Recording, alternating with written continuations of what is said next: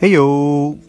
Hey, this is Auto Recall Report today, the 26th of January, and I just want to let you guys know that Hyundai is recalling 88,000 cars in the US because of an electrical short in the anti-lock braking system, and this could cause fires.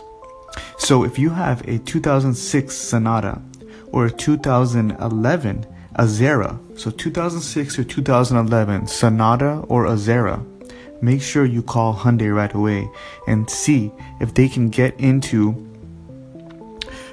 your VIN number and see what they can find out about your recall, because you don't want to be driving with stuff like this that's not taken care of. So the dealers will install a relay in the main electrical box to shut down the anti-lock braking modules while the car is turned off.